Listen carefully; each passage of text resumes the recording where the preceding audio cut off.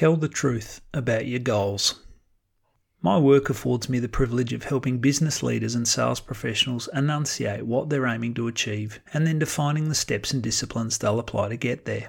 Whether that's in 3-day workshops or 1-hour coffee chats, the process starts by trying to clarify the end game, a goal, professional vision or core purpose, and then reverse engineer and acid test a plan to suit.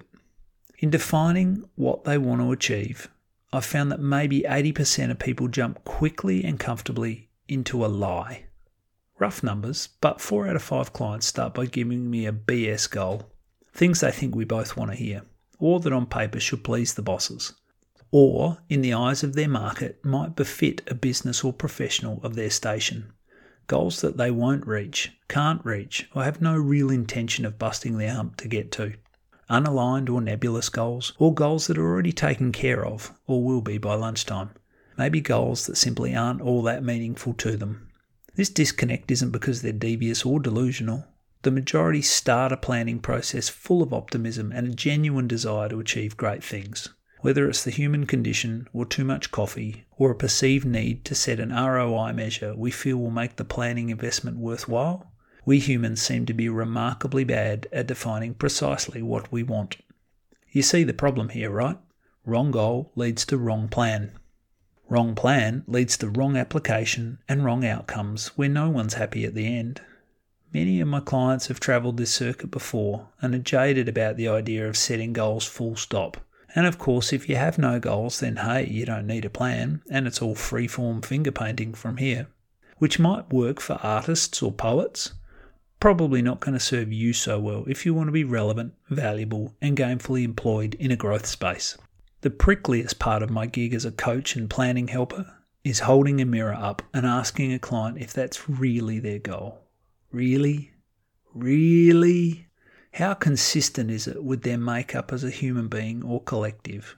How likely is it based on their history, idiosyncrasies, current terrain analysis, and predictable market and business evolutions? How much are they willing to forego in the pursuit of it? When all around them drop the ball and their boss wavers and colleagues abandon the cause, will they still be sufficiently driven to make it happen? Will they miss a school concert for it? Will they let comfortable routines and relationships with non-goal aligned clients go to make way for genuine goal aligned activities and partnerships? So, is this really the goal? I don't expect this pattern to change much. We're pretty stubborn creatures of patterns, tremendously proficient in deceiving ourselves.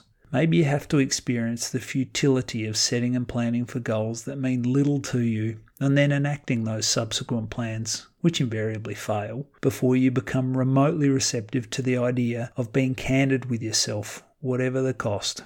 To the enlightened or disillusioned amongst you, who life has shown that real professional goals aren't something that HR makes me do on my PD, or nice lines we can use in our advertising materials, here's some reinforcement. First, a good goal should make you sweat, make your pupils dilate, give you goosebumps, and make your heart sing a little.